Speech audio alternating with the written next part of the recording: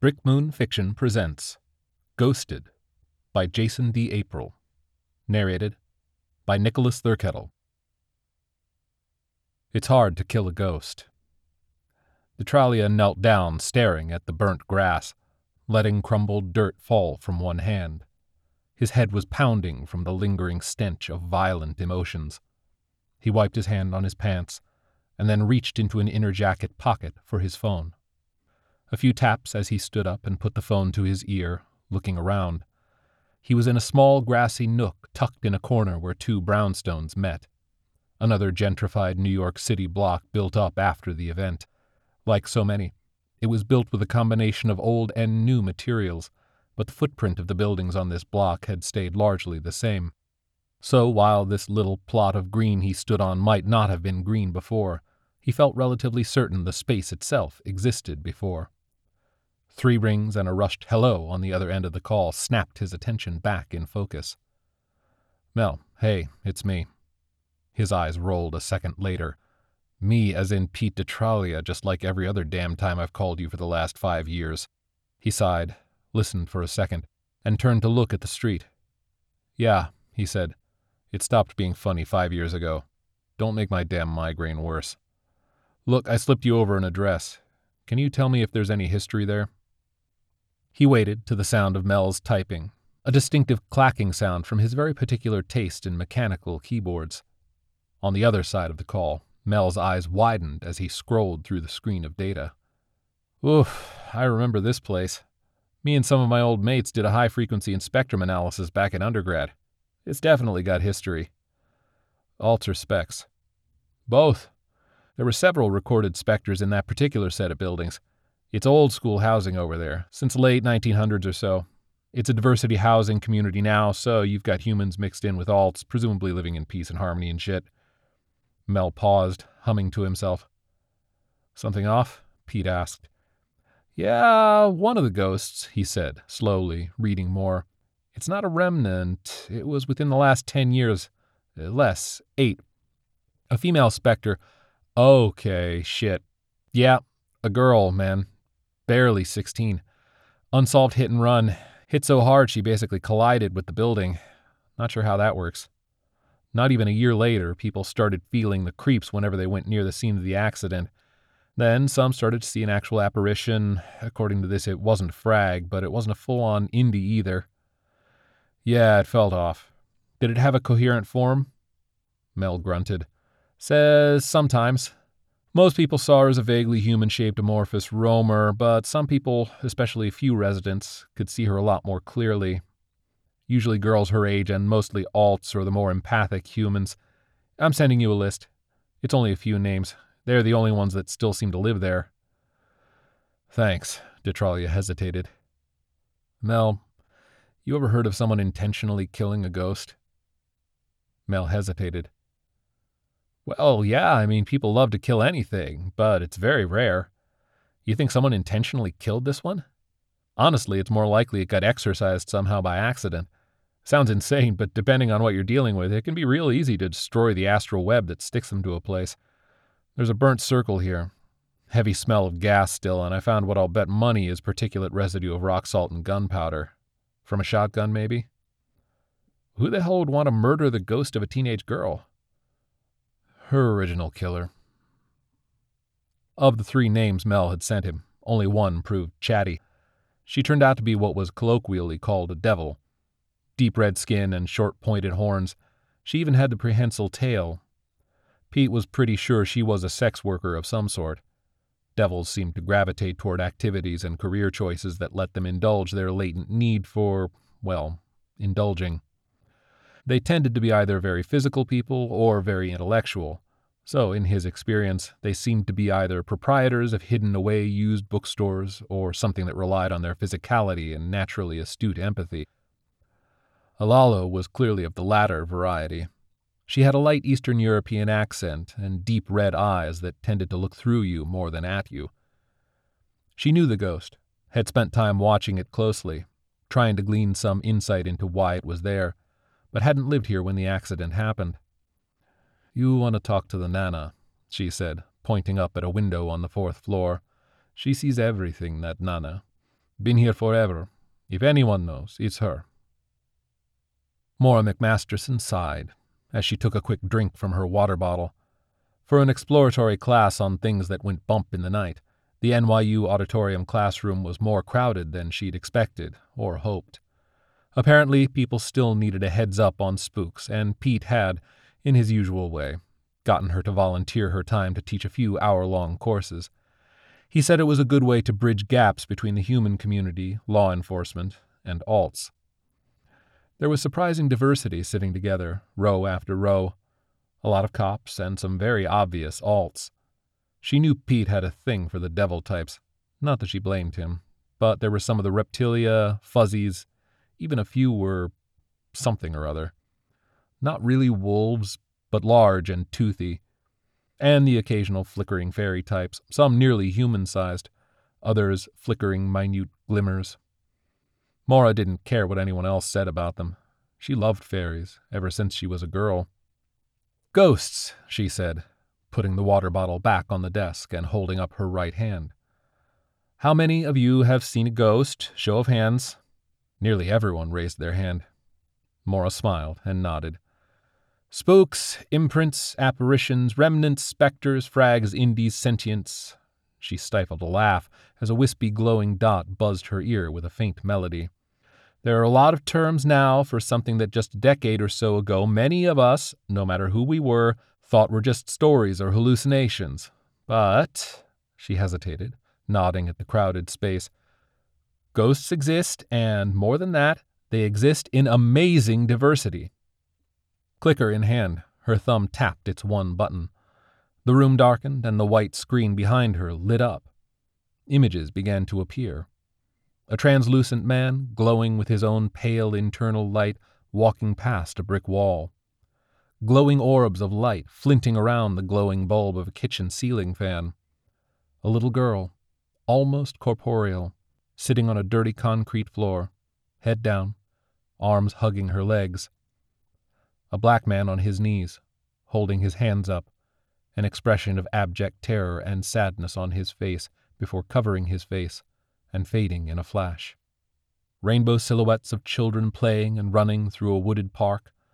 An old man dancing with himself across an apartment's living room before disappearing through the wall. Some of the images were still shots, others video. "If you just glanced at them," Maura said, pacing beneath the screen in the dark, "many look like normal people. You've probably passed them on the street, in your apartment building, crossing the street. You hurried by them on the way to work without a second glance, but the odds are good that somewhere inside you felt something was off for just a moment. Most of these apparitions aren't sentient by any human standard. They're usually imprints tied to a location, just fragments of a memory locked in loop. Some are silent visions, others are purely acoustic." She clicked the button again, and the projector went off, plunging the room into darkness. "There's a common misconception that these imprints can only be created through tragedy, violence. The truth is any location that served as a focal point for strong emotional attachment probably has some form of spectral anomaly. They can be joyful and vibrant or, yes, nightmarish." The overhead lights flicked on. Maura stood front and center, looking up into the crowd of faces. These memories, locked in time, can be formed by one overwhelmingly powerful experience or simply from the repetition of similar emotions building up over years, even centuries. She looked down for a second, almost nodding to herself, building up courage. "If you take nothing else away from this, take this. Don't fear them. Don't view them as something to exorcise or hate. Sensationalistic stories about how a ghost helped identify its own murderer aside, these phenomena have incredible cultural relevance. These imprints, and our best guess is about 98% of all ghosts are imprints, can't hurt you. But more than that, there are history. They're as vital as any historic building, and I am adamant in my fight to give them a legal status as historical markers. How you and I and any of us treat our ghosts is a marker of our humanity. It's a thing in this new and strange era that shows who we are as an individual and a society.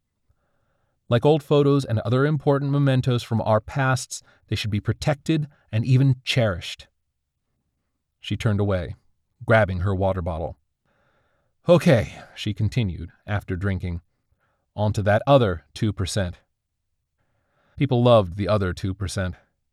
Stories of seemingly sentient phantoms, guides, and guardians, and the occasional malevolent poltergeist. Mara could talk about any one of the myriad types for hours. By the end of the session, she could see the expressions of curiosity and wonder on so many of her audience members. She glanced up at someone coming in just at the end, as she wrapped up audience questions, and smiled. Pete quickly took an empty chair at the very back row to wait for her to finish. As the group left, some stopping to talk to Mara personally, tell her some personal story, even give her a whispering hug. Pete waited patiently until the room was empty. Mara met him halfway, embracing him in the step aisle between the vacant rows of seats. "How'd it go?" he asked.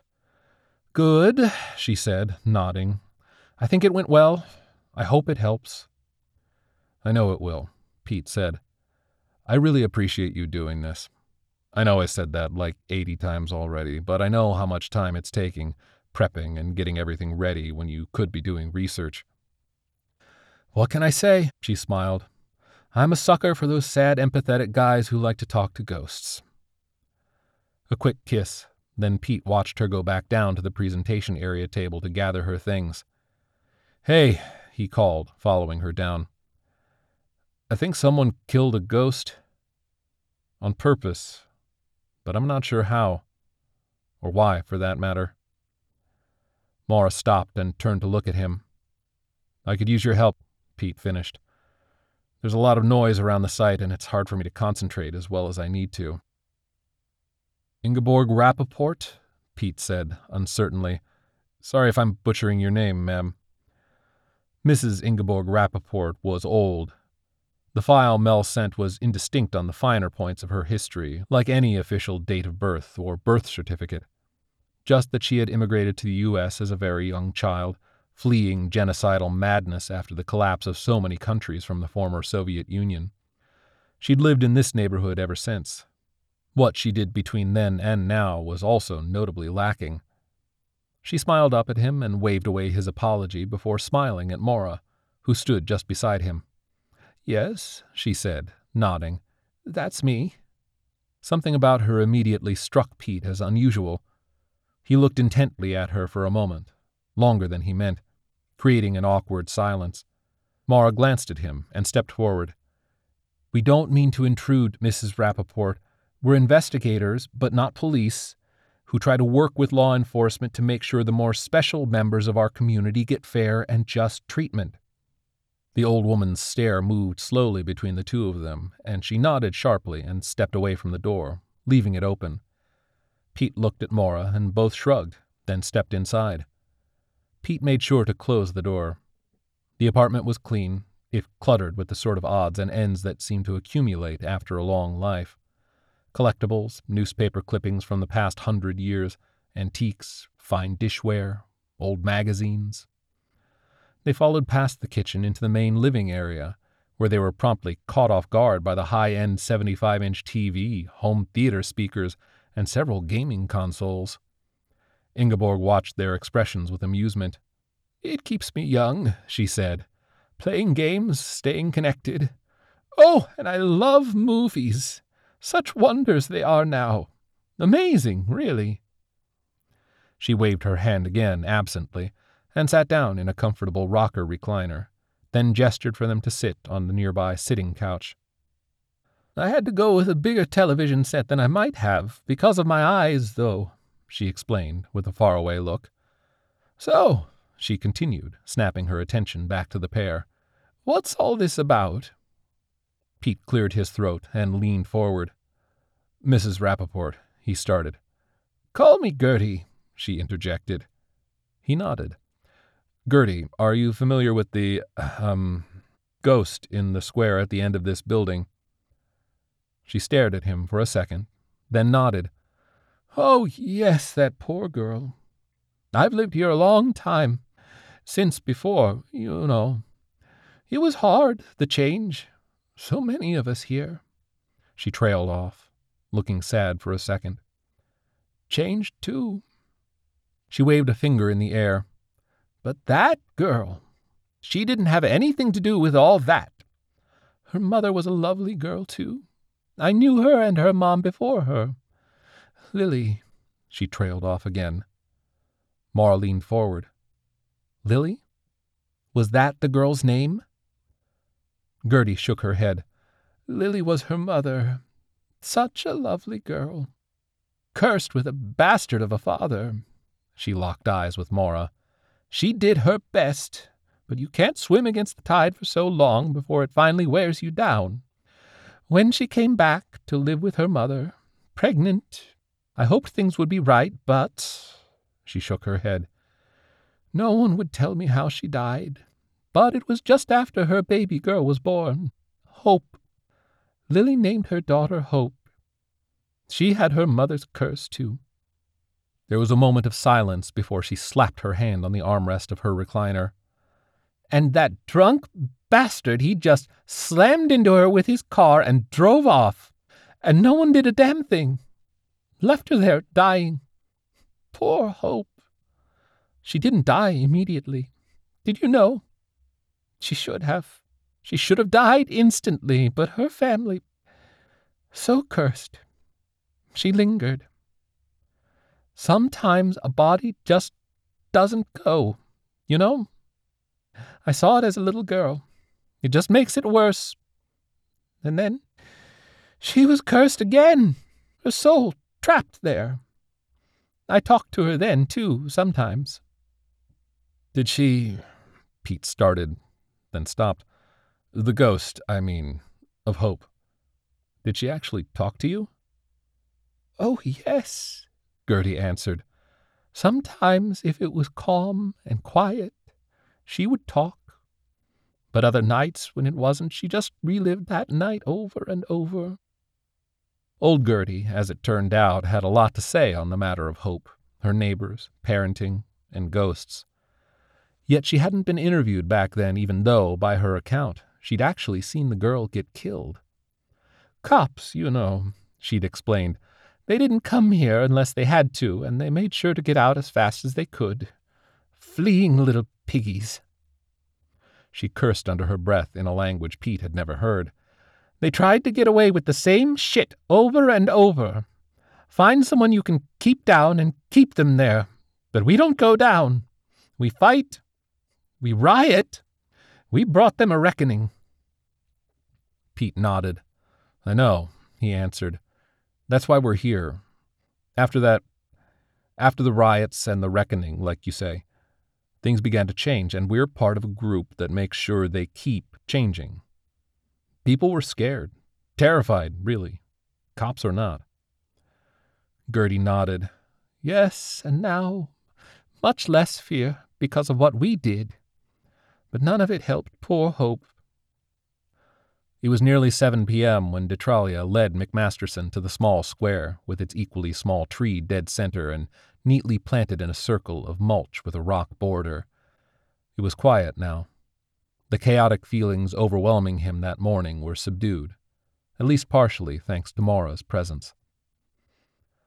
"So, Dr. McMasterson," Pete said, staring at the tree. "Any thoughts?" Mara was looking at the burn marks on the ground. "Someone really did this." She looked up at the tree, the brown brick walls, the street. "Someone killed this girl twice." She looked pained. Pete just nodded. "Gertie watched everything, if we're taking her at her word," Mara said. "An old pre-event car, some boxy sedan driving drunk, but with a weird black puck-shaped antenna and white license plate. How could she even see that far?" "I think Gertie left out a very important detail, actually," Pete answered. "When she was talking about the change, I think she was affected more strongly than she wanted to appear." "An alt?" Pete nodded. "It was dark in there, but I'm pretty sure just for a second I saw her iris change shape. Something long and thin, and a third set of eyelids that blink from the sides. A rep is my guess, which also probably means her eyesight and sense of smell are better than ours. So the white plate, all numbers? Municipal plates, with a low-profile antenna and the side spotlight. He frowned. Cop? Cop. In his past life, Pete felt most at home viewing all the evidence like puzzle pieces to form a picture. He was always good at tracking the clues back to their source, whether it was a terrorist investigation or nailing down a serial offender. If he had enough pieces, he could form the overall shape, and what he didn't have the expertise for, there was always someone who could help fill in the gaps. Post-event, the number of actual specialists in alts and specters was still surprisingly low. Plenty of people claimed to be experts, of course, but Mara could see right through them. It wasn't hard for her to find the person who provided the killer with the rough knowledge necessary to crudely create a kind of ghost grenade. A smoke shop dealer with high spectral sensitivity named Patty, who Mara knew from a previous study. Patty loved ghosts, was obsessed with tracking down any and all information, stories, data points they could find. Patty was easy to talk to and happy to share, but that obsession occasionally led to blind spots. When Mara told him what the guy had done with lore they'd given him, Patty had fainted on her. Mel had tracked down cop bars, DUI records, and old Crown Vics, pushing the data together, refining it further, and he got a name and a face that matched the security footage from the smoke shop. Pete didn't bother remembering the ex-cop's name. Richard something. Like a lot of the force after the riots, he'd been quietly put on forced retirement. His file listed an unmanaged alcohol problem as the main reason for his discharge, instead of his repeated history of often violent misconduct both on and off the job. Once the case went to legal, Pete generally stepped out of it. There was always somewhere else to be and someone else in need. It helped put distance between his work and the end result. Mara and he both knew nothing would be done about the killing of a ghost, but hoped it would act as a catalyst for future legislation. At least Hope's killer was caught, and the case, once his identity was known, was solid. He was a drunk and especially sloppy that rainy night 8 years ago. The investigation back then was rushed, clumsy.